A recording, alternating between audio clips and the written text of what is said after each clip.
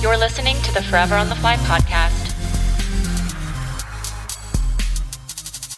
What's up, aviation nerds? Welcome to episode lucky number 11 of the Forever on the Fly podcast, your bi-weekly dose of aviation inspiration, education, and entertainment. Mi nombre es Diane. And my name is Jose. And we're here to get you guys hooked on aviation. Fire season is already upon us here in LA. What? I know. I started crying the other day. Did you? Yeah, I was like, so... Is that how you were trying to put the fires out with your tears? Yeah. So, I do 2 days of flying news and 2 days of flying for medical transport. So those are my, additional duties. But it turns out when you fly news here in LA, and there's a fire, relatively big fires, you know, you're up at 7,000... 10,000 feet AGL in a helicopter. Right. And you're over this fire, and, you know, you just go down and up. You cover the fire for as long as your shift is. So typically about 6-7 hours of flying over a fire, you know? Dude, that's a long flight day. Yeah. Especially when you're sitting up there hovering at 7,000 feet for 6-7 hours. That's crazy. So, yeah, you know, you start thinking about the fire, and I'm like, do we have any bigger tankers? Really? Were they? What were they putting it out with? No, they were putting it out yesterday. It was in Agoura Hills, and don't get me wrong, it was like the fire was fast moving. LA County, Ventura County, all the fire ships were on it. The helicopters were out there ASAP, and to believe it or not, they put it out in like 3 hours, I think. No, that's not bad. Now they brought in some BAE 146 aircraft. Which are British, essentially, air tankers. Cool. That are stationed out here in Southern California. And, they put it out pretty quick. Once those tankers came in, though, it was a game changer. It was just done. Game changer. Awesome. Yeah, I mean, Southern California, fire squads are on point. You know, they kind of have to be. Jesus, It's April. Usually fire season doesn't really get going until, what? July, I feel like. June, July. And last year, it was pretty much didn't end until February. Yeah, which is sad, right? It's February. And then it just started again here at the end of April. I'm like, ¿Por qué, Maria? Wow. Does it really, flying above the fires, even at 7,000 feet, is it really irritating with the smoke? And how are your eyes? And does your throat get irritated at all? We tend to stay away from the downwind of the smoke and stuff like that. Yeah, it's smart. You know, but the biggest thing is just trying to get the correct shots and when the tankers are coming in, and it gets pretty complex. Yeah, flying up there with so much aircraft. I'm sure that every station's out there covering it. You also have the fire ships coming in. Yeah, it's pretty dynamic. Dynamic situation. Yeah. You know, and then not only that, you're up with SoCal, and you got Southwest and everybody coming in on their approaches. Oh, right. A lot of things to think about. Yeah. It's a very complex environment. Yeah. It's quite draining at the end of the day. You're like, all right. Exhausted. I'm tapped. Yeah, and you're just hoping that it's out by the time you come into work the next day. As a matter of fact, I get in my car and I go help the firefighters. Oh my God. I literally was like, wait, what? You're a volunteer firefighter? How did I not know this? I'm like, do you have any property on here, sir? But I feel like sometimes you tell me things, I'm like, how did I not know that about you? You're full of surprises, which is cool. I like that. Yeah, you're a little bit of a mystery. That's awesome. I know, especially at nighttime, if you guys, depending on where the fires are, if they're up in the mountains up here, you guys have to go pretty high, and then you have to start thinking about bringing oxygen with you. Yeah. And especially during COVID, I remember last year, fire season, it was like a weird thing because nobody wanted to put the same oxygen tubes in the nose. Yeah, they we used them, but I think the highest I've ever flown in a helicopter was 14.5. And that was for fire? And that was for fire. Covering the fire? Yeah, here in California, so about 13,000 AGL, you know, at night. Wow. I've been up to 13 for a skydive, to drop skydivers off in a A-Star. And the doors were off. It was February. I forgot my gloves. Worst decision of my life. I was like, get out! Yeah. Get out! I can't feel my fingers. Yeah. No, totally.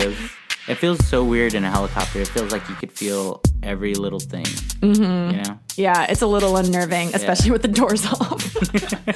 Yeah, pretty crazy. But why don't you go ahead and introduce our next guest? This episode's pretty cool. Yeah, so this week we are highlighting a helicopter pilot from Germany who calls himself an everyday normal pilot, but his career has been far from ordinary, to say the least. He has flown a range of helicopter platforms from the Alouette, the Bell 204, the S-55T, and now he's flying the AW-169 in support of offshore windmill farms out of Emden, Germany. So his path has sure been a unique one, and we're excited for him to be here with us to share his story. I think that's pretty badass. Yeah, that's pretty cool. In this episode, Falco takes us through his experiences, the challenge of flying in the support of the windmill farms, crew resource environment, and the hazards of flying in icing conditions. And speaking of icing conditions, stick around until the end of the episode. We're going to have a short lesson on the hazards of flying in icing conditions, the different types of aircraft icing, and what to do if you unexpectedly encounter it. So chill out and enjoy the episode. Falco Bagul. Then he flipped them up, and everything was completely in ice. Couldn't see anything outside at all. Hi, my name is Falco Bagul, and I'm forever on the fly. Perfect, see? Love it. Nice to meet you, amigo. My name is Jose. Hey, guys. Hey, Jose. Nice to meet you guys. Nice to meet you, too. Thanks for being a listener and reaching out. Oh, my gosh. Anytime I got time, too, so. Awesome. Awesome. I was reading over your resume, man. I was like, holy cow. It's just... I mean, you can argue, normally in this case, of course, you would stick to a company for a long, long time. But as we all know, you kind of move from job to job. Also, life is full of surprises. And of course, throughout your career path, you kind of decide, I want to rather do this than that. And of course, things change. When you sent me the email and the subject line said normal everyday pilot, I'm like, all right. And I open it up and I read through your story. The short version, apparently. Wow, this guy isn't a normal everyday pilot, but it's kind of cool. That's the really neat thing about the industry that we're in is that if you're a pilot, you're really never living an ordinary life. Everything you do is pretty extraordinary. Case in point, look at what you do on a day-to-day basis. What's your primary job? Okay, so right now I work for a company that's based out of Emden. That's, if you look at Germany on the map, it's like in the top left corner. And what we do is we fly offshore technicians to the wind turbines. So they're about, I have to guess, maybe like 12 wind parks or something right now. And they have between 30 and close to 100 turbines each. And what we do, we bring those technicians to these wind turbines that need some technical attention, so to speak. They have some errors. But it's also like regular maintenance that need to be performed. Well, that's super unique. I've never met an offshore windmill farm pilot before. Lots of oil and gas pilots, but never a windmill farm. Are there any unique challenges that go along with what you do? Can you walk us through a day in the life of kind of a thing? So the night before we get an email or we look online our schedule to see who's flying with whom the next day. And then a basic day is like a takeoff at 8. So you arrive about an hour early. And then you do flight planning for about 15 to 20 minutes. And basically dispatch has all the flight route planned for you. And you just have to calculate the performance of the aircraft. So with the hoist operation, we have to operate the machine, which in my case is now a Gustav 169. So we have to calculate our safe single performance. And there's a 30-second limit and a 2.5-minute OEI limit. And due to customer requirements, it's either... one of them, but it's mainly 2.5 minutes. And then also we have the wind, but we can only use, depending on the client, up to 75% wind or 100% of the wind. Of course, the wind is 100% offshore, but they just want like a safety margin. They want a safety margin in case you arrive and the wind is not as strong as planned, basically. Right. But if you imagine a wind park full of turbines, of course, the turbines create like turbulence, but also slow down the wind. So let's say the wind park is massive from, let's say it's from east-west spread out. And let's say the wind is from the west, but you're hoisting on the east side. So all the wind has to go through all the turbines before that. And of course, it gets slowed down a little bit. And of course, not as strong as advertisers say. Right. But yeah, that's why we have to do the calculation. Yeah, and then it's a team of, depending on what size, it's between 2 and 4 technicians that we fly offshore. So it's a pilot, co-pilot, hoist operator who controls the winch in the back, and plus in the 3 or 2 to 4 technicians that will fly offshore. And as you can imagine, they bring a lot of cargo with them. It's like cooling fluids, tools, specialized tools. So best case scenario, if the wind is strong and everything fits in the aircraft, then we go straight to the turbine and hoist the entire team down. And that lasts about 6-7 minutes, maybe, depending on how many hoist bags we have. If it's like hardly any wind, like summertime, high pressure system, then we may have to go to the substation. So every wind park has its own converter station in the middle where all the turbines feed the energy to. And then it gets converted, I think, from DC to AC, but it might be also the other way around. I'm not sure right now. But then it gets fed basically onshore, where then it gets fed into the entire electric grid system. Wow. So if we are that heavy or it's a performance, of course, we have our minimum fuel. But there might be times we have to fly to the substation, leave some guys behind, leave some cargo behind, fly then to the turbine, hoist the guys down we have on board in the cargo, then return back to the substation, collect the other guys, bring them to the turbine, and then go back. But then they'll also, so this is like the first turbine, but then they'll also say, okay, fine, we have like 2-3 turbines planned today. Then you come back from your onshore desk, so let's say in my case, Emden. I depart in Emden a couple hours later, get all the guys again, worst case, back in the substation, back to the next turbine, drop the first load off, back to the substation, get all the other guys remaining cargo, back to the next destination, and then back to Emden or Borkum or whatever destination. It can be dynamic at times. Are you operating at max gross weight most of the time because of that? Yeah, so this depends on which aircraft types. I've flown some. So the one I'm flying right now, it's the Agusta 169 is certified up to 4,800 kilos to hoist at that weight. You know, when you first started out flying, did you have any idea that someday you would be flying technicians out to offshore wind turbine farms? No, not. I mean, in my case, so my father used to be a full-time firefighter, and as a firefighter in Hamburg or in Germany in general, you're also paramedic. And there used to be this Air Force search and rescue helicopter, actually Bell 205 or Huey, that used to be based in downtown Hamburg, as a big city with about 2 million people, and it served. Its main job was to collect down military pilots or anybody crashing this airplane. Mm-hmm. But in this case, it was used for the military guys to learn more about level A or level 1 trauma patients. So they flew within Hamburg City, like a heart attack case, car accident, any trauma you can think of. So they did this, and they took firefighters like my father along as a paramedic. And this is how I was introduced into helicopters. And so that I was totally, of course, blown away by the Huey sound and the downwash and the smell of jet fuel. And of course, it's cool when it flies around. So the Huey is a whole vibe. Yeah, totally. Even in Germany, it's not like the American Huey country, but the military used it also. Actually, it just retired now. So it was flying until just recently, active force in German military. But in my case, actually, I grew up next to the airport in Hamburg. So I was living on short final. So the airliners came over all the time. So I was highly impressed with that also. And then I thought, maybe I should become an airline pilot. Yeah. But then, it ended up being helicopter. So I'm happy with that. Not too bad. I know it was the 205 landed at our company the other day. We don't have one at our company. And we were all in the pilot lounge, watching a little TV. And it has a very distinct sound, the flap, like the wop, wop, wop. And all of us kind of got up and we're like, who's flying that? And it was a bunch of kids in a candy shop. We're looking, it landed. I'm like, oh my God, I want to see it. Can I fly it? Is it cool if I fly it? I have controls. Thanks. I can do this. Oh, look, a dolphin. And then you just, what? Where? And then you just run into the pilot seat, take off.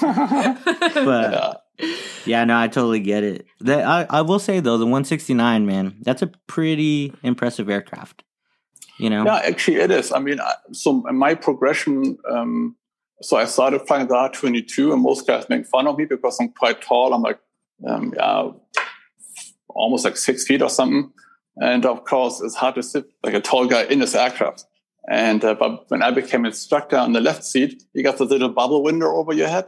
And I took the foam out of my headset. So I got a bit more space. Actually, I fit quite nicely into an R22. But yes, I've progressed through the 22 different types of turbines into the glass cockpit, like an EC 145, 135, into the H145, into the 169. And yeah, the 169, I mean, we have some brand new co-pilots who come straight from R22 into the 169. Wow. And it's a gigantic jump. I mean, if I would be in their shoes, I would be struggling. It's just, it's not an easy aircraft, easy as in, of course, all flight the same. But I think it's easy, it's difficult as far as the systems. Mm-hmm. And on the screens, I mean, Diane, you also fly the 109, I think, Jose, you also. Mm-hmm. So I flew an old 109, the A2 model, something old, but it was a glass cockpit. But there was, on the 169, there's so much data presented to you. So it can be overwhelming. You have to kind of train your eyes where to look, where to find the data, because everything is thrown at you. Mm-hmm. Right. I mean, you can argue it's good or bad. I mean, on the flip side, you have everything you need right there. No buttons to push. It's all there, what you want to see. On the Eurocopter or Airbus side, it's more like they show you something is wrong. If everything works, the screen is pretty much empty. That only shows you what you need to know. Mm-hmm. Of course, you can set it off. It shows more. But I mean, me personally, of course, I'm heavily Eurocopter damaged or influenced. But, Same. I mean, the 169, I mean, I like it. It's very powerful. There's another upgrade coming up shortly. You can even lift even more in OAI conditions and also more payload. But yeah, I mean, I really like it. It's complex. It's not as easy to understand. You have this, it's called EDCU. It's like, imagine 2 iPads in the center console, and you control like lights, fuel valves, flight plan. It's like a Garmin-ish, but hands down, it's not as intuitive as Airbus. But again, no offense to anyone. I mean, I like it. It's just it's okay. Sorry, Leonardo. Nice try, but Airbus wins again. What can we say? Well, I mean, I've just found with any new aircraft that I hop into, there's just a learning curve. And, you get into an aircraft that presents you with more information than you're used to. At first, it's going to be so overwhelming, and you're not going to know where your eyes are supposed to go. But, I mean, as you know, once you get some time in it, it just becomes not like a second nature to for your eyes to go where they're supposed to go. It's just like you experience when you first do instrument training. Everything looks like, even just the panel of an R22 when you first hop in there is like, whoa, that's a lot of information that I'm having to collect to my brain. But our brains are so adaptable. As totally. Humans, we learn fast, faster than we give ourselves credit for. I'm just saying, like, go ahead. Sorry, Falk. No, good. I was going to say, even when I switched back and forth between the 135 and the H145, it took me a minute to kind of like settle in again. Of course, apply the same, but like I said, you get used to one machine, and let's say you've been off for like a month or like 5 weeks off or something, and then you come back. In my case, you have to sit down again. Okay, this is how I need a couple hours to get totally back into it. Like with the 169, I have about 400 hours now, and I've about like. With like 300 hours, I started to feel okay in it, just because, it's not as easy, in my opinion, but yeah. Now I feel okay in it. I was thinking like, going back to your co-pilots, how you were saying about the 22 going to the 169. I pretty much off in their shoes. I remember going from the 22 to the EC 130, and I thought that was complex, Yeah, when I was like, oh man. Well, it is, compared to the 22. I thought it was complex, but I can imagine just having like a multi-engine aircraft, having all those redundancies and understanding all the different systems. It could get a little overwhelming, And then not only that, you're having to fly it as well, I bet you feel a little bit behind the curve when you're exactly. I mean, exactly. Flying the machine is one thing, but of course, once you're immersed in the operation, you bring a team out or something. Of course, there's radio communication and there's planning, what to do now, and of course, there's a checklist to do. So in our case, it's all a multi-pilot operation, like I mentioned earlier. So you have one pilot flying, and you have one crew member non-pilot flying, and we switch around. So let's say on takeoff, let's say I would do the takeoff, and then as we finish hoisting offshore and we come back, then I would give the control to the co-pilot, and he gets to do all the flying back. And then whenever we take off again, we always switch back and forth. Mm-hmm. Oh, that's nice. That's it's almost like flying in the airlines or something. The crew dynamic. It is exactly, yeah. So in Europe, I mean, of course, I spent some time in the States, and it's a little bit different here as far as, let's say, in a Part 135 operation. You can correct me, but I think we did a check ride every year, right? Mm-hmm. Part 135, yeah. So in our case here, so what we do with this commercial operation, it's like one Part 135, but we do it every 6 months. So in our case, we do every 6 months a check ride in a simulator. In our case, we fly to Italy to assess the calendar and do it at the factory with the simulators, all level D. Cool. But we have our own instructors. And then the next 6 months, we either go there again or we just do it in the aircraft. But in our case, it's twice the amount of training. So speaking of a big leap, I mean, you had a pretty big jump too. So you came over to the States, you got all of your certificates here at Hillsboro in Oregon. Yeah. Which we knew another German guy named Falk also. Yeah, Falk. Really? Yeah. Okay. Falk Nietzsche. Falk Nietzsche, okay. who went to looking up. Okay. Who went to Hillsboro as well, German guy that we flew with at one point. But you went from flying an R-22 to getting a job in West Virginia flying the Bell 204 and the S-55 right off the bat, less than 200 hours. Good point. Yeah, so I finished my training at Hillsboro, and as you can imagine, there are a lot of pilots or CFIs, double-Is being put out every month. And back in 2006, was done in 2007. But there were a lot of guys, of course, applying for CFI jobs. A lot of guys left, all the flight schools all over the States, and I think Silver State was still around, I believe. But anyway, still was hard to compete against other people. So at Hillsboro Aviation, they just started hiring when I was finished, so I was not able to find a job. And then I was looking around, of course, like everybody else, send resumes everywhere. And at that time, you also talk about networking, which is very important. At that time, I was just, networking within a flight school because I didn't know anyone else. I didn't know of any helicopter conventions or anything. I was just focusing on getting the license. So I was looking online. I found this company in West Virginia, and they advertised the job for co-pilot in a Schweizer. So I sent an email, said, hey, I'm interested. And I said, okay, come by. So I drove by. Long story short, there was no more Schweizer parked outside. There was the S-55T, the Alouette 2s, and then the Huey. And I thought it's the wrong company. And no, it's all right. Okay, so then I just chit-chatted with the chief pilot. And by the same time I was interviewing, there was another guy coming from PHI who had 4,000 hours. And I was like, Jesus, how am I going to get this job here? Anyway, I have no idea about anything. That's out of flight school, and I got my double I. But plus I'm a foreigner. We got limited time here in the States. But the long story short, I was somehow, I don't know why, but they gave me the job. And the company itself, like I said, they did. We use the Alouette for low-level gas pipeline control. There's a little container in the rear. It's called a sniffer box. And you get from the gas companies like a route you have to fly along this gas pipeline. And you fly low-level over the trees up and down the West Virginian hillsides, basically, and sniff the air. And should the system detect any gas increase in the area, it would lock that location. And then we just continued on. And when we're done flying, then we would give this file to the gas company so they can send a ground team out and find the gas leak and shut it, basically.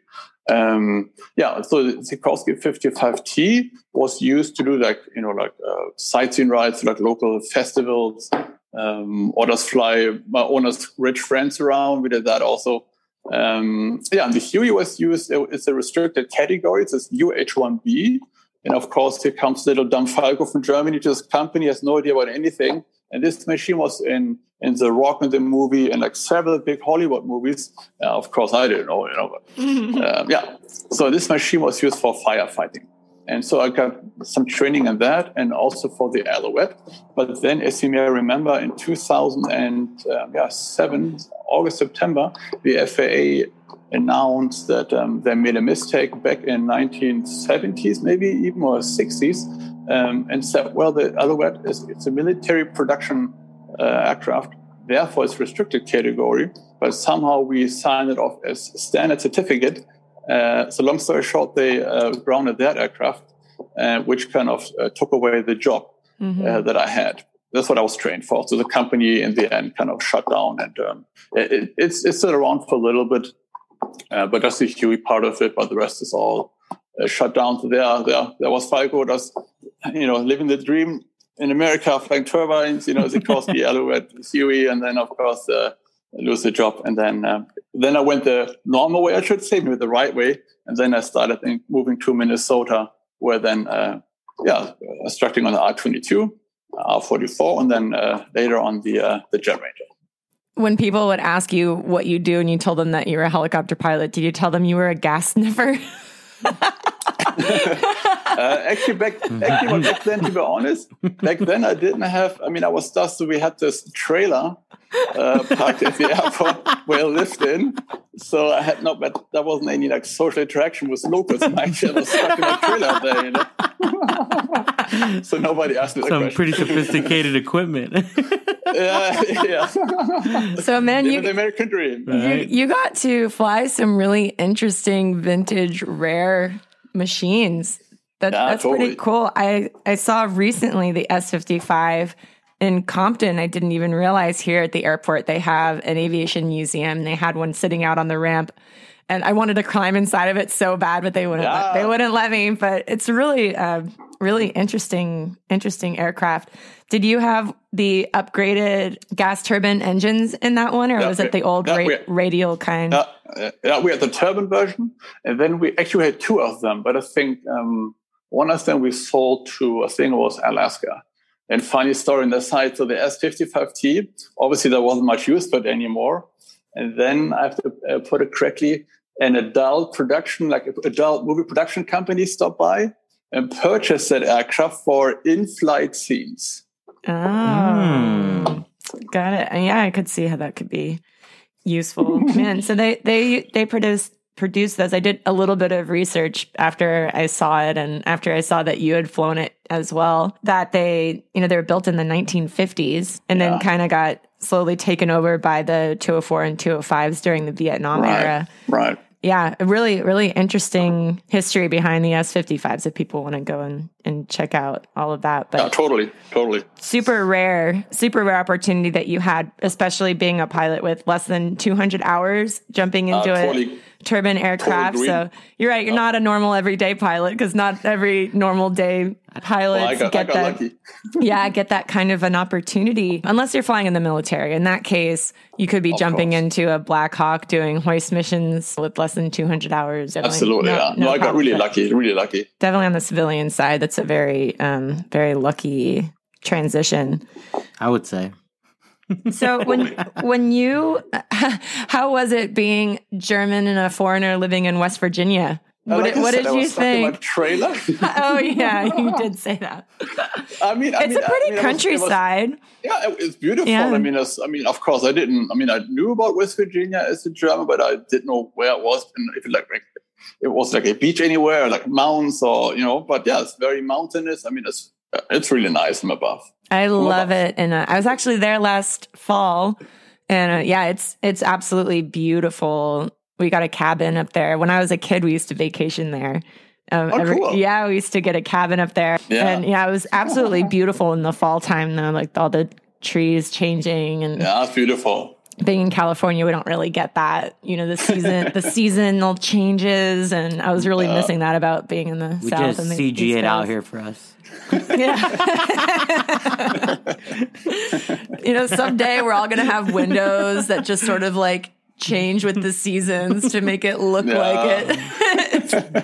Like a TV screen. Yeah, exactly.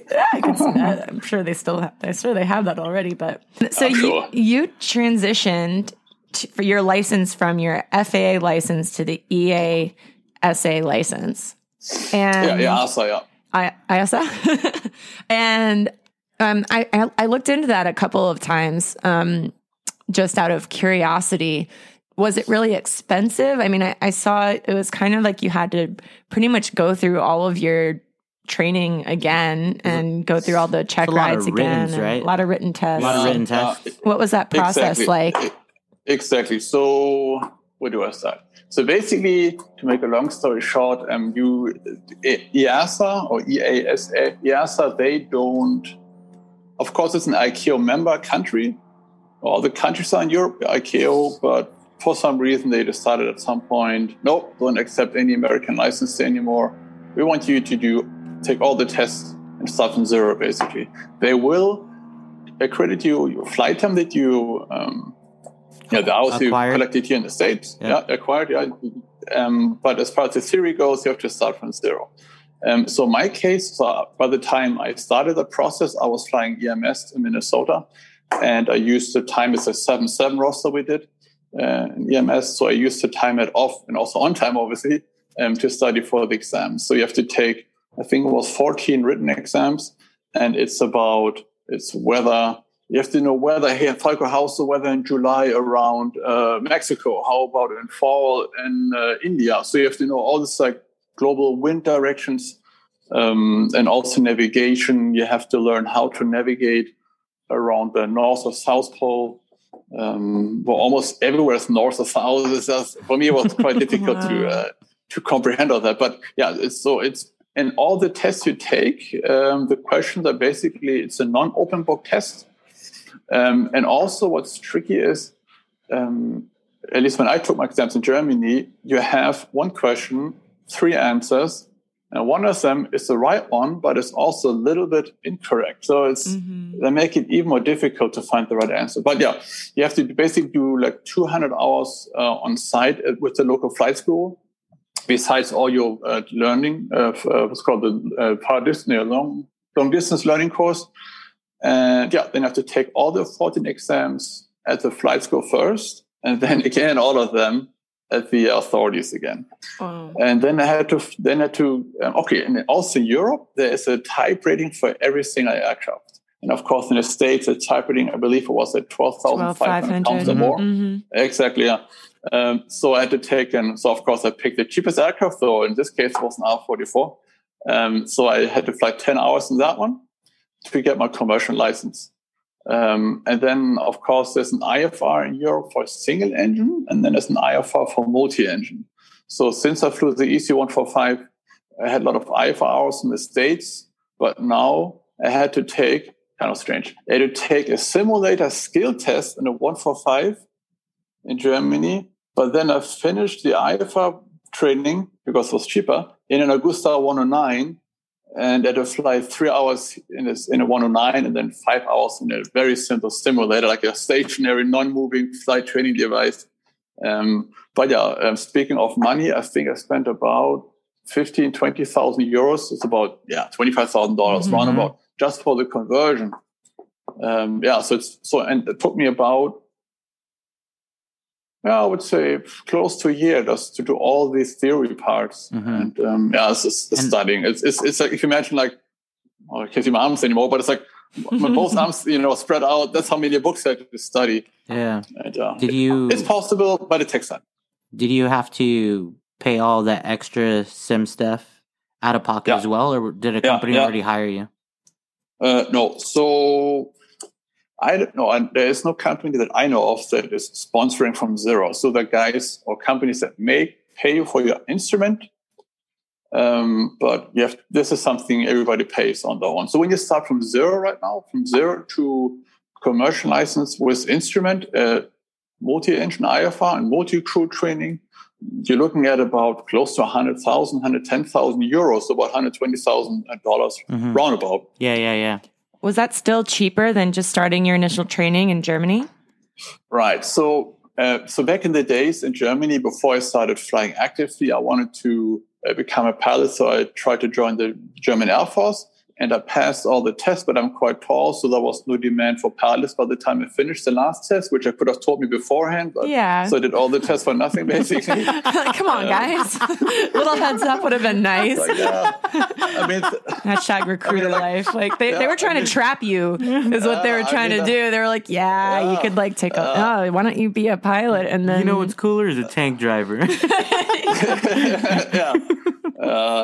But anyway, what was the question again? Sorry. Why come to the U.S. to do your training if you were just planning on going back to the... Good point, yeah. So this is why I picked the States, because had I done all the training in Europe or in Germany at least, that would have been more expensive than in the States. And also the helicopter market in Germany, it's very, very small. There are a handful of operators. And in this case, at least to my knowledge, it's super, super hard to find a job with 200 hours. So this is why I looked around, and that's when I found the American option. And that's how I looked at, there was HAI, I think it was Helicopter Adventure back in Florida, which is now Bristol. But then I also looked at Hisper Aviation, and it was in Oregon. I thought, well, of course, it's nice to fly at the beach in Florida, no question about it. I like to go there. But I thought for the training, I think it makes more sense to go to Oregon, high density altitude, mountainous terrain, crappy weather. So I thought maybe I should go there and take as much as I can. And of course, the plan was to, best case, get hired by the flight school I trained at, and then a flight instructor, get my 1,000 hours or more, and then go back to Germany and get hired. But obviously, I spent about 8 years in the States, and I met my American wife, who is also here upstairs. That's awesome. I think you made a good choice, going to Oregon. Don't get me wrong, Florida would be nice, but we call those flatlanders. People that, Absolutely. I mean, it's much better training in Oregon if that's what you're trying to get out of it. I mean, the only downside is maybe some days your training will take longer because maybe it'll be IFR more days out of the year than somewhere like Florida, where you might be able to knock out your training really quickly. But ultimately, I think it makes you a better pilot having to deal with the weather systems that are coming through. And but now apparently you're well equipped to fly in the North and South Pole because all of the weather systems that are going to be coming through there. I will say the antennas out there in Florida are really high. they're about 1,000 feet AGL, So if you're not paying attention, man, they hit you right in the face. They'll get you. Yep. Have you flown in Florida? When? You didn't tell me this. No. When did you fly in Florida? Ferried aircraft. Oh, okay. Out that way. Cool. But going back to your written test for navigation for your ATP, is it similar to the FAA one when you cover ADF, VORs, ILSs, and all those different types of things as far as the different types of navigation and GPS, of course? Or was some of that excluded? So in this case, there was a general navigation subject you had to write your test in, and then there was the radio navigation part of the exam. So it was two different subjects, but like I said, so the IFR stuff was mainly covered in the radio navigation subject. And to my surprise, of course, I was used to the American tests. So I thought, not too bad, Of course, you have to know your stuff, but it's doable since it's an open book test kind of with the FAA system. But now here with this one, of course, we have a database here you can study, but it's not really the same questions that you get. They're close, but it's not really the questions that you will get. And you really have to, there's a lot of calculations. For example, one question is you fly from, I think it was something like Paris to New York. At which point in your flight, or actually, they will give you a lat long on the globe somewhere in the North Pole, for example, and they want you to know, I want you to tell them what is now your heading at this point, because it's great circle navigation, so everything is curved. And there's this nice long formula we can use to calculate what heading you have at each and every point of your route. So you have to, there's a lot of math involved. I mean, I didn't, I'm not the greatest guy in math anyway, so I struggled, but I mean, you can manage it.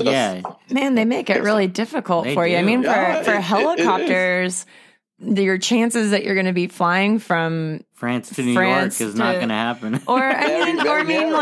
Do you really need to know I mean, what's the practical application for that? I think it's a little unnecessary, I mean. Actually, and in my case, I got lucky they turned it more towards, or they tuned the test towards helicopter pilots. A year before me, you had to calculate a Boeing 737 braking distance on a wet runway or something. I mean, of course, it's nice to know, I guess, but it doesn't help me much in R-22 over West Virginia, knowing what a Boeing 737 braking distance would be on such and such runway. That's how I felt with the FAA test, with their weight and balance, their weight and balance test, It's like you're going in and you're doing your R-22, and then you realize you get a question on a 747. What's the weight and balance, or what's the CG on a 747? I'm like, I don't care. I get it, but I mean, I'm like, just load it up. We'll figure it out. I could see the argument for just the general understanding of how weight and balance works in different applications and different aircraft. Right, I could see with that, but You probably had to learn Loran C navigation over there in Europe. Absolutely. Nobody freaking uses that anymore. What's the practical application for that? They need to upgrade their stuff over there, it sounds like. But no offense to Europe. Love you guys. Yeah. I mean, Europe, I don't know. So you have the European Union. Of course, you got your individual countries, and every country has their own little aviation rules underneath the whole EASA regulatory, and you have always some little changes. They're not all the same. And so if I do my check right here, or if I do my conversion into Germany, or let's say into France, there will be differences for sure. Mm-hmm. Cool. That's probably really useful information to maybe a European who came over here to do their training and they're thinking about going back home. Absolutely. To know what to expect. Yeah, I mean, it's a lot of work, but it pays off. And I think even then that his aviation, or actually no, Bristow Academy, they do have, I believe, EASA flight training department on its own. I think you do everything, take all the tests, I believe, in Florida already. Mm-hmm. I think. No, they do. I have a couple friends that are going through that process. Oh, okay, yeah. Yeah. Let's talk about your offshore oil experience. I know I saw on your resume that you had some experience during Deepwater Horizon working the oil spill. Tell us about that. What was that experience like? Yeah, so I just came to the end of my firefighting contract in Minnesota, and then one guy somehow put my name forward to someone else, and the company needed pilots now during the Deepwater Horizon incident. So long story short, I then hopped in the car, drove from Minnesota down to Louisiana, to Abbeville, and there's a local company who had Jetrainers and Long Rangers. And then we took the aircraft from there, flew to Lakefront, New Orleans, and had our headquarters or base at the Signature Aviation check-in area, basically. So we had biologists on board from the U.S. Fish and Wildlife, and we flew these technicians, or traditionals, these biologists, basically. We flew them all the way from Lakefront to the shorelines of Louisiana. So basically, we took off at 7 a.m. and flew to the all the way southwest corner of Louisiana, the coast, and flew low level, about like 50 or 100 feet.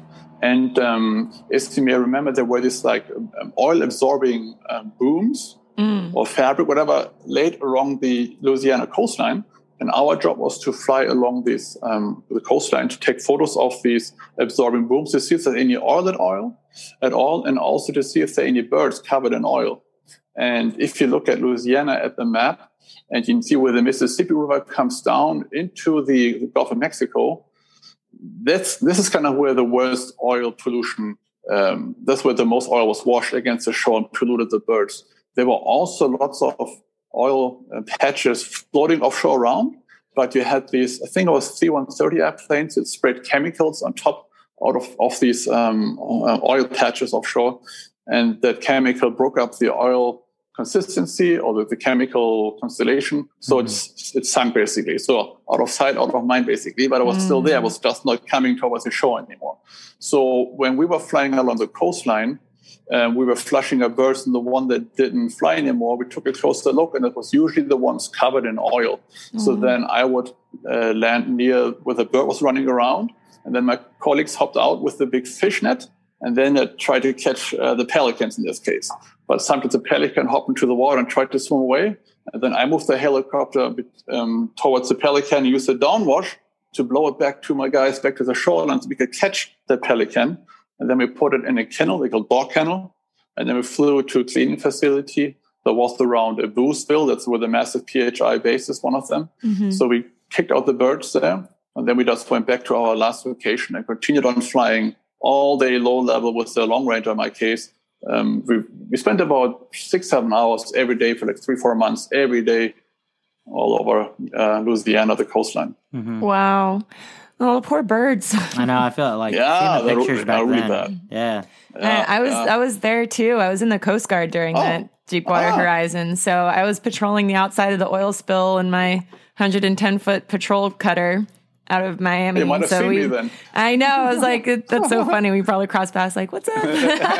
See you in a couple of years. Yeah, we were, isn't that funny how life works sometimes? I mean, it'd be so interesting. You know, I wish that there was some sort of an app that shows like your path through your entire life, and you see, and you can like connect it to a friend or something and see where maybe you guys have ever crossed paths in the world in your entire life. Yeah, it'd be really, really interesting for someone to come up with something like that. And I'm sure with like everyone having iPhones or phones now, something like that right now could get implemented. Could figure that out. But I guess you could also ask the CIA. I guess they would know. Yeah, exactly. Well, you know, I got my my vaccine chip, so well, you're trackable. Perfect. Yeah. I'm very trackable right now. Samesies. Yeah. But yeah, that's so interesting. I was out of Pascagoula, Mississippi. I don't know if you. Oh, I don't know. If you spend any time in Mississippi. I went to no, I don't know on the map. I've been to Mobile and Gulfport, I think, but I don't remember that. Yeah, it's not that far from. Okay. Yeah. So yeah, we were out of there, but we were patrolling around the oil spill for about 3 months that we were down there. So yeah. Yeah, quite nice. Good job. Yeah, awesome. Crazy. High fives. Really good barbecue down there. So cool.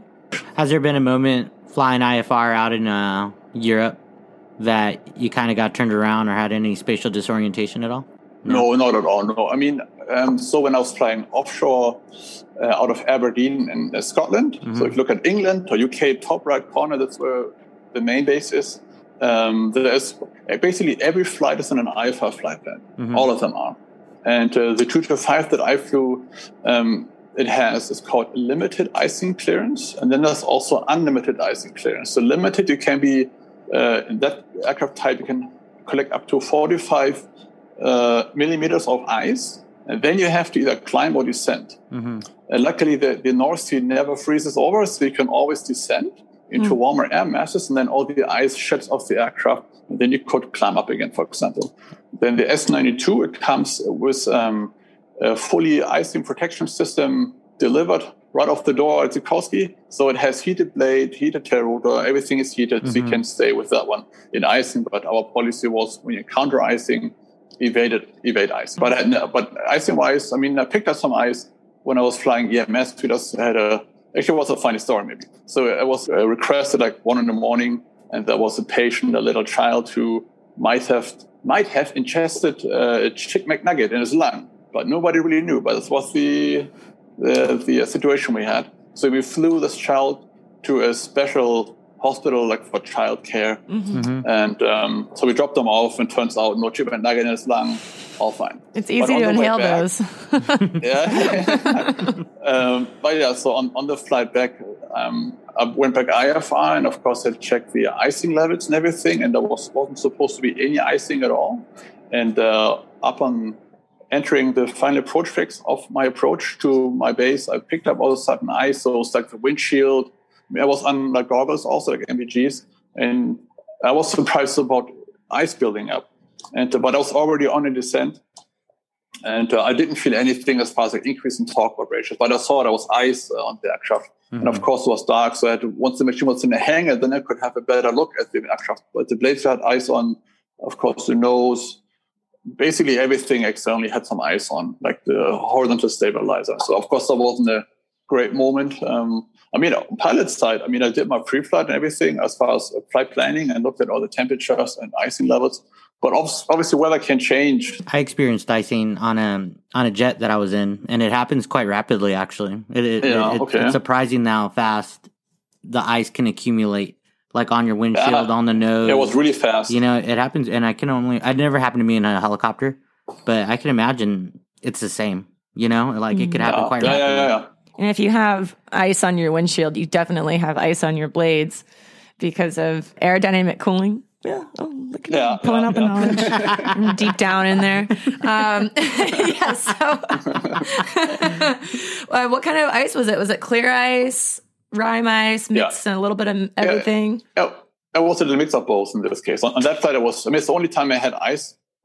I had another colleague from the same base who was flying our backup ship. That was a BK-117B2, and I was flying this C2. So the EC-145 is the C2. It's just the whole Eurocopter, brand name. They call it the H-145, but it's actually BK-117B2. Anyway, my colleague flew the backup ship, the BK-117B2, and it's a VFR ship. And all of a sudden, he was surprised how come he couldn't see much outside anymore with his goggles down. Then he flipped them up, and everything was completely in ice. Couldn't see anything outside at all. So he ended up left and right, everything was good, but just the front was totally iced. So he ended up flying sideways to the hospital when he arrived to see, because he couldn't see anything up front. So he got lucky, and there was out of nowhere. Out of nowhere. And so is it impossible to see ice when you're under NVG goggles, night vision goggles? Or do you get halos on the lights? Or I mean, in my case, when I had my icing experience, so when you have goggles on, of course, you also look underneath the goggles, look at instruments and such, because when you focus them, it's the outside is focused. If you look inside with the goggles, you cannot read the gauges, are all like blurry. So in my case, I think I spotted it was more offside vision. Let us, peripheral. Peripheral. But actually, so Minnesota, where did EMS, we had actually a helicopter crash due to icing. It was 2013 or 14. There was a Mercy Air helicopter, Bell 47. They were dispatched for a flight. And where I worked, the Mayo Clinic, we were an IFR program. But if you think about it, IFR is nice to have. But when it comes to icing, you have no alternative. You just a basic VFR aircraft. So we turned flights down. Other programs turned the flight down. But that program, that Mercy Air, they accepted the flight. And they ended up flying through freezing rain. And it was a matter of, I don't want to say a sec, but it was very rapidly, the machine iced up completely. And then they had a retreating blade stall. And there's nothing you can do because the aerodynamic forces didn't work the way they should. The blade has a totally different airfoil now. That's why you had their case. If you imagine this is the wing, if the ice builds up here, it becomes like a wall sometimes. It doesn't go around. It kind of like builds up this way. So your stall angle is probably way lower than what it normally would be. Exactly. So they ended up being low level and us crashing over and us hitting, ended up a big wall of flames, basically. Wow. So sad. Yeah. But it's so important to do a proper pre-flight and make sure you're not flying into icing conditions. I mean, obviously, like in your case, it kind of came out of nowhere and that can happen, but being trained on what to do in the event that, because, we learn about that stuff in ground school, right? Freezing rain. What do you do? How do you get out of the area? But practical application. I've never flown anywhere that was cold enough where I really had to worry about that. So, at the Grand Canyon during the wintertime, there was, some days where it was lightly snowing and the temperatures were kind of closer. And if you don't have experience flying in those colder weather areas, it's, we just have a lack of knowledge. All I know is what I've read in books, but practical application. Jose's flown in Alaska, so he's got a little bit more experience with stuff that's like really that. Winter intense or temperature intense up there, that's for sure. but so the books they say when you have icing, let's say you're cruising, and when you have an increase in torque and a decrease in airspeed, and of course vibrations, that's what the book says, what the indications are. And again, I haven't had it this bad that I had such indications. I'll evade icing right away anyway when I have something like it. But this is, at least for the listeners who fly in warmer temperatures and don't have much experience flying in like colder temperature areas, when you have increase in torque, vibration, speed decreases while trying to maintain your current settings, then you have icing for sure. But I think when you have such indications, you spend too much time in that weather already. Oh, yeah. Yeah, big time. With your operation that you do out in Germany, and I know you said that when you fly IFR, you have certain like limitations when you go fly due to icing conditions. Do they?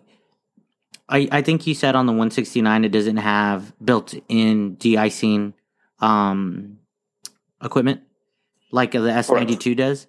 But does it have like a temperature probe to let you know that you are icing? And my second question is, do you get de-iced at like a FBO or at your company for the time you do fly in ice? Right. So the 169, as per its certification, is not allowed to fly known icing conditions at all. Oh, gotcha. Leonardo actually is, but it's still working on it, get it certified. So there is something in the bush, like planning-wise, but right now nothing is certified. But if you encounter icing, I'm sure it's the same as the Part 135 manual would state. You have to then put glycol or some alcoholic material, take your good old brush, a broom, and someone scrape it off the wings to get it out of. But in our case, it's VFR, IFR, but we have to stay out of the icing conditions with the 169. Gotcha. Oh no, perfect. Yeah, I didn't know if there was standard of operations or stuff. Preventative measures that you would use in Germany. Like as far as, like in the airlines, how they could spray down the wings and the whole fuselage. I didn't know if the anti-ice. I didn't know if that was something that they could do for your aircraft. Yeah, I'm sure. I mean, the 139 is also a machine we operate in other companies too. And the 139 you can get, I believe, with heated blades and such. But obviously it comes with a cost as far as payload. And it's also, payload, of course, is it's problematic on like hot summer days.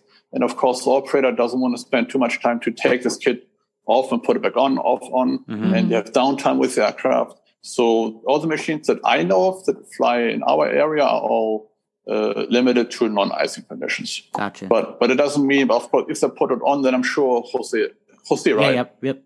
Yeah, then I'm sure they have procedures in place, such as like glycol or put it in a warm hangar is always a good idea. Right. to get it on. It just makes me think that like if there are standard procedures in place for preventative measures, the more risk people would accept. Does that make sense? I don't know. It just popped up in my head. When people have a little bit of a warm and fuzzy, like, I have an anti-ice all over my aircraft, so maybe I'll fly in that little bit of a colder temperature than what I would maybe normally be used to, or I don't know, like increase their level of acceptable risk of what they're willing to do. Makes sense.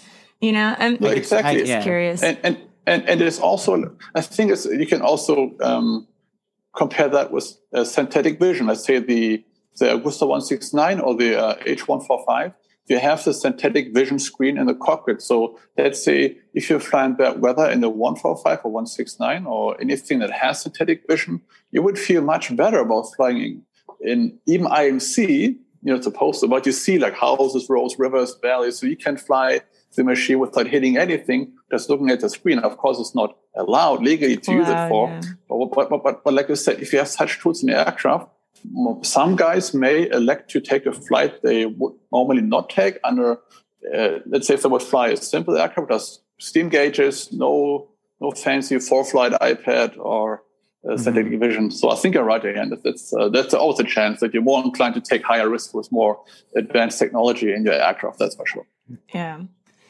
Well, it still doesn't hurt to have that kind of stuff on board. You just have to have, yourself, pilots have to self-monitor and self-check and make sure that we're making good decisions out there and not pushing the limits and doing everything legally that we're supposed to. So do what you're supposed to do, go where you're supposed to go, and you're going to have a long, fruitful. I do like how you guys, I do like how you guys fly in a crew atmosphere, though. I do like the checks and balances of it. Yeah, absolutely. So when I was flying in the States, the EMS, of course, it was single pilot. I don't think is there any multi-crew operation in the States, EMS? Maybe PHI, huh? Maybe they do. For EMS? Yeah, not that I heard of. Maybe PHI. Or Boston Med Flight, maybe? I'm not sure. I think it was someone. Maybe Boston Med. Yeah. But multi-crew, I think, is really helpful, especially, also another story. So when I was flying the 145 in the States, Part 135, we have this category A, this push button in the EC145. I'm like, what is this button for? Fly with a wall. Just fly where you want. It's all fine. So when I came to Europe, no, you got to fly category A profile. See this vertical, takeoff profile, landing with decision point, landing decision point, your TDP, LDP, and VTOS and VY and all this profile stuff. So this is where multi-crew comes in quite handy with. If something, if an engine failure on takeoff, then as a crew, you kind of talk each other what's happening. And this makes it, especially emergency of any kind, with a fire drill, engine of fire, there's a big procedure you have to follow. And doing this single pilot, it's so much better than multi-crew. Yeah, I think so. Checks and balances, man. Yeah. I wish we did more multi-crew out here. I think I know it's not as feasible at times, due to the company. Yeah. But it's more money. Not a lot of I don't know how money. in EMS in Europe, is it a profitable business, or is it like government run, paid by taxes? Or I'm just curious of the differences, because in the US, when it's, a competitive market between EMS companies, exactly, and they're they go off of how much money they're going to make by only putting one pilot on versus having to pay two pilots to be there. But if it's, paid for by the government in Europe, it might be a little bit of a different situation. Yeah, so in Germany, we have two major EMS players. One of them is called ADAC. It's all these yellow helicopters you see on YouTube doing a crazy, narrow landing or like tight intersections or someone's backyard or front yard or something. And then you have the DRF. So the ADAC is like what's it called? The AAA in the States is car insurance. It's called the AAA. Mm-hmm. So ADAC is like a car club. So you pay money in. So they have lots of fundings that they use from like normal automobile drivers to finance the EMS bases. But how it works here, the local authorities, at some point they decide, okay, we have that many people living here, we need an EMS helicopter, and it should be a base here. Who wants to put a tender, like a bid in for this base? And of course, then ADAC and DRF, they just put the bid in. But as far as money goes, whoever takes this patient, there is a fixed governmental patient rate. So no matter who's flying, at least to my knowledge that I hear from my friends flying EMS, it's a fixed value that's being paid. Oh, and every base that they get is not forever. I think it's like 5+ years or something. And then they get, there's another tender where you can, best case, maintain this base, or you have to, vacate it or go somewhere else or something. Mm-hmm. And so as far as EMS in Germany, they just start to do IFR in it, but it's nothing like what I experienced in the States. America is usually ahead of the game when it comes to aviation in Europe or Germany. So we had lots of hospital-based GPS approaches when I was flying in EMS in Minnesota. Here, you cannot imagine. It's such a bureaucracy is horrible in Germany. It takes ages, and you have some guys that are really stubborn in certain agencies we have. And come on, back in the days we didn't need GPS approaches, just fly and into the clouds, all VMC. So now slowly start to introduce GPS approaches. Daytime is all single pilot. It's a pilot. It's a paramedic or nurse, but then it's an emergency doctor.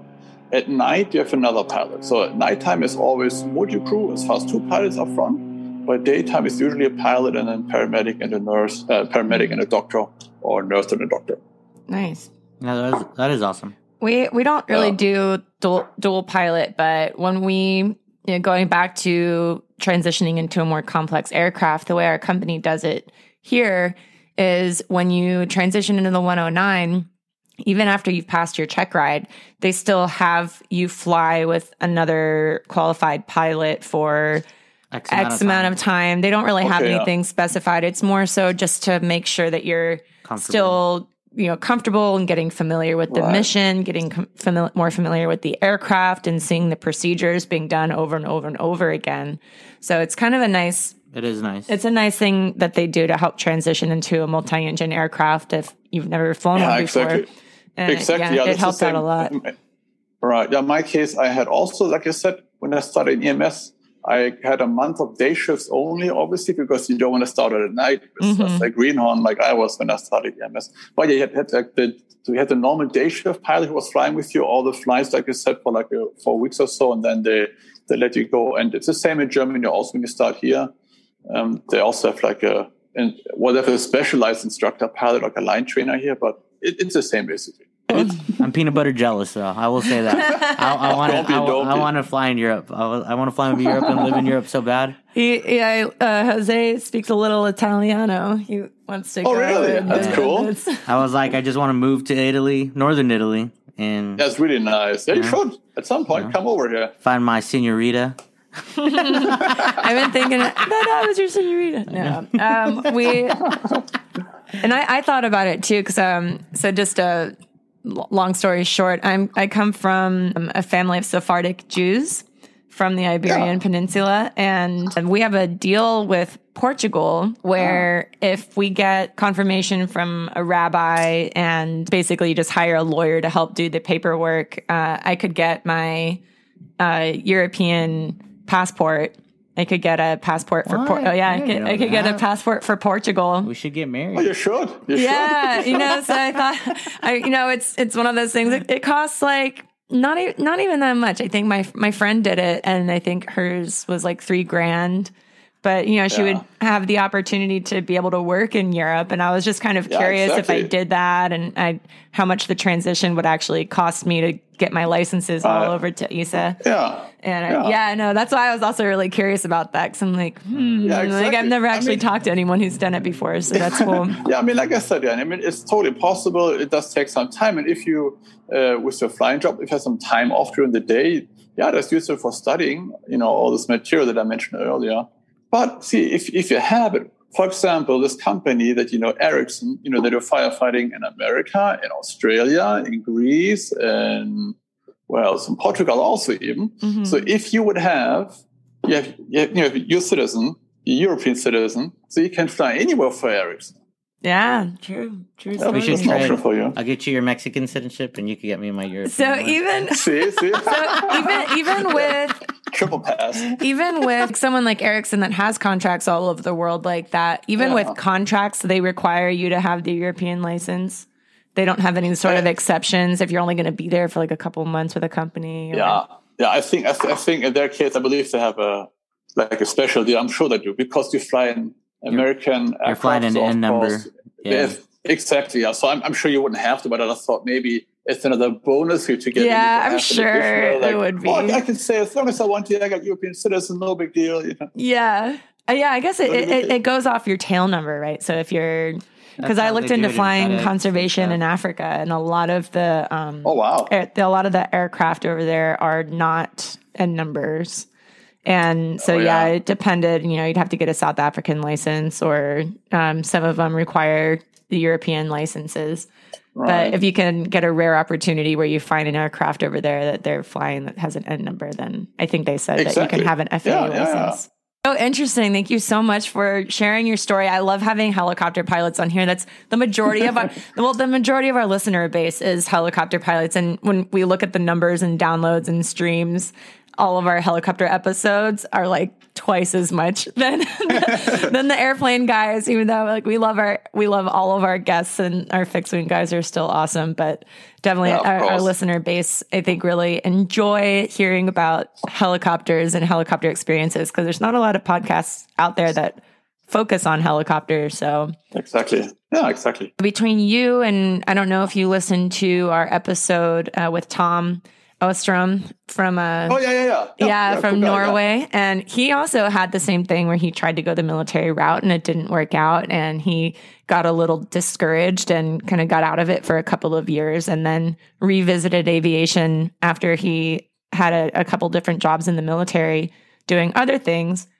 But it kind of just shows that, don't get discouraged if your first plan doesn't work out, because there's so many other opportunities out there, and life is kind of just pointing you in a different direction. Hey man, this is just a different path that you're supposed to go. And people out there who maybe first attempt something, and even not in aviation, but the first attempt or first dream that you're going after, if it doesn't work out, there's a reason for it, and there's another path for you, and it's always going to be other opportunities, and window closes, another door opens, or whatever. I don't know. Yeah, exactly. Yeah. And I mean, in my case, I wasn't the smartest kid in school, and back in the days, I couldn't even say a simple English sentence. I just could give you all the vocabularies. I couldn't even say a normal sentence in English. So, but what I'm saying is, but if I could achieve what I did, then everybody else can. Of course, I had to work hard for it. Nothing came really for nothing for me. But I just hope what I said today just shows everybody, if a foreigner can do it from Germany with hardly any English skills in America, then if you work hard and be nice to everybody, something will eventually work out for you. I hear you. Absolutely. Well, thank you, amigo. Thank you. You're selling yourself short, though. If you could calculate the distance from Paris to New York, I think you're doing all right. Or what your heading is on 32,000.1 north, 46. Right now, right now I would fail the test, guaranteed. And that's the thing with these written tests, and they make them so complicated, and you study your butt off for them. But there's no real practical application for some of the stuff you learn in there, other than just, I don't know, being like, yeah, you could learn that for a short period of time. But because you don't use it, you lose it. You know, I'm not going to go out there and navigate with Loran, but you know, you have to learn it. You have to learn it for a stupid written test. And then as soon as you're done with the test, your brain is like, well, don't need that anymore. And it just dumps it, you know?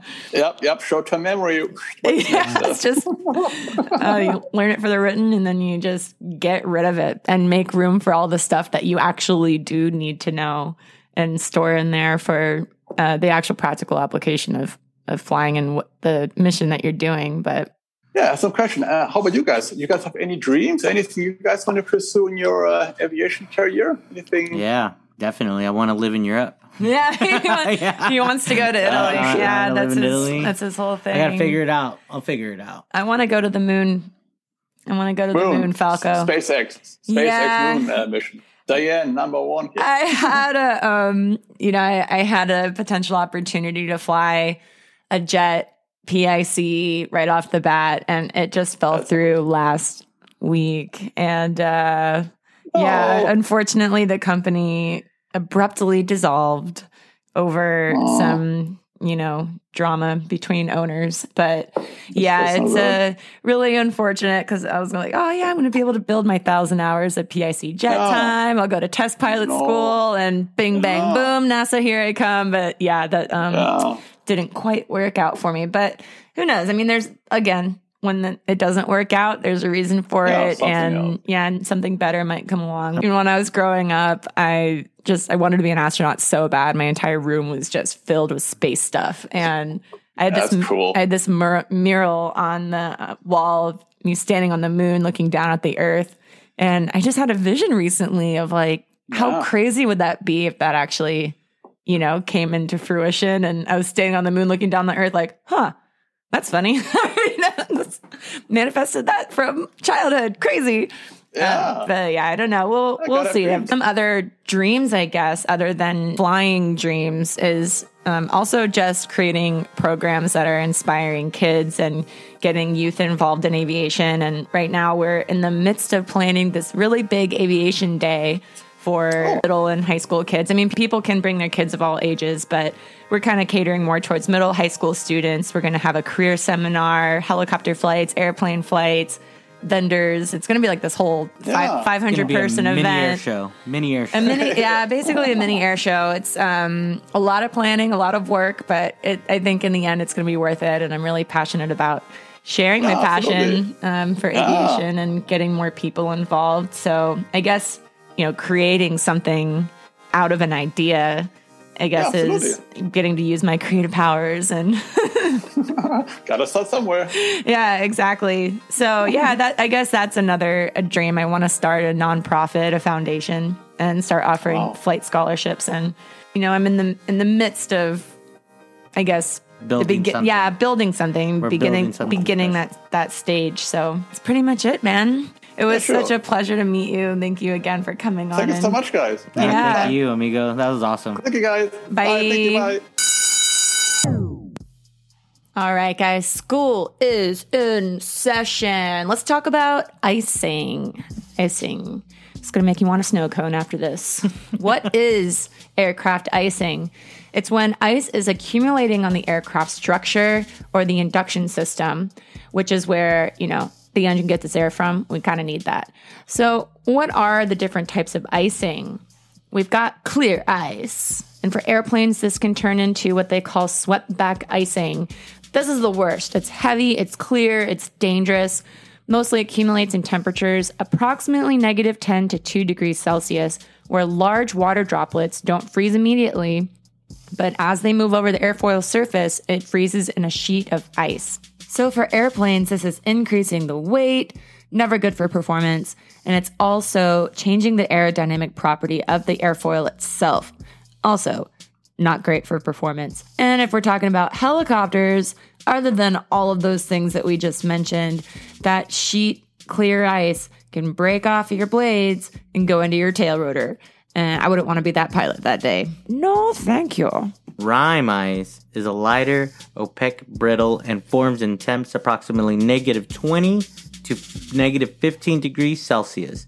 So a little cooler where the small to medium-sized water droplets freeze on impact, which sometimes can form a horn on the leading edge of the airfoil, changing its aerodynamic properties. Now this one looks like a snow cone. Kind of makes me want to throw some grape on there.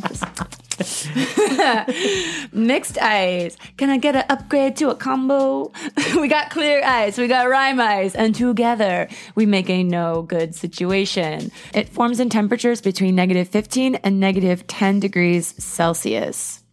So get a little bit of both, but same but different. Same but different. Same dangerous properties can occur on this as well.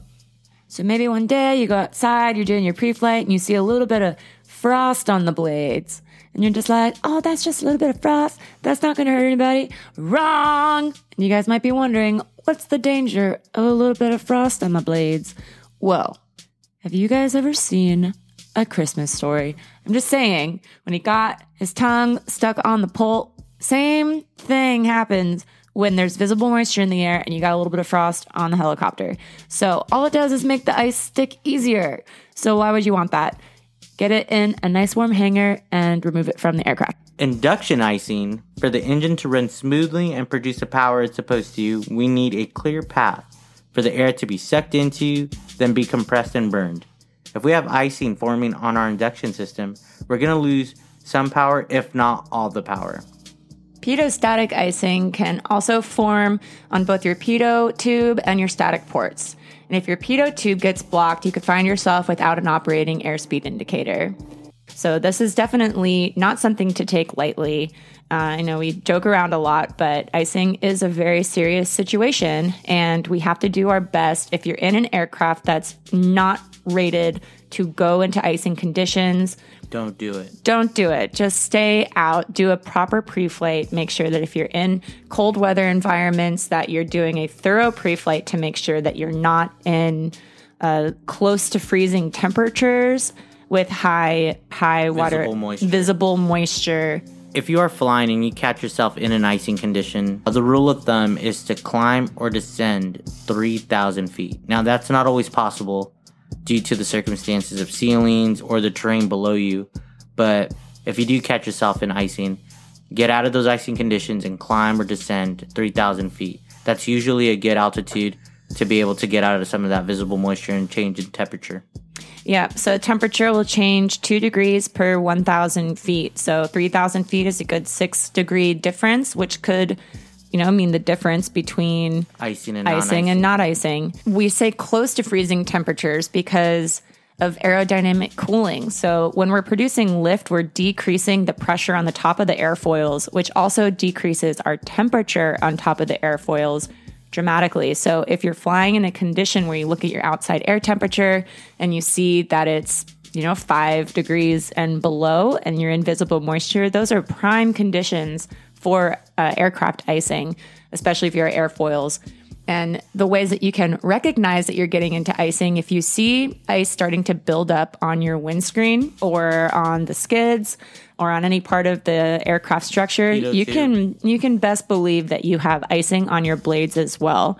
And you're going to notice that you're going to have an increased power demand, higher torque than what you had been flying with.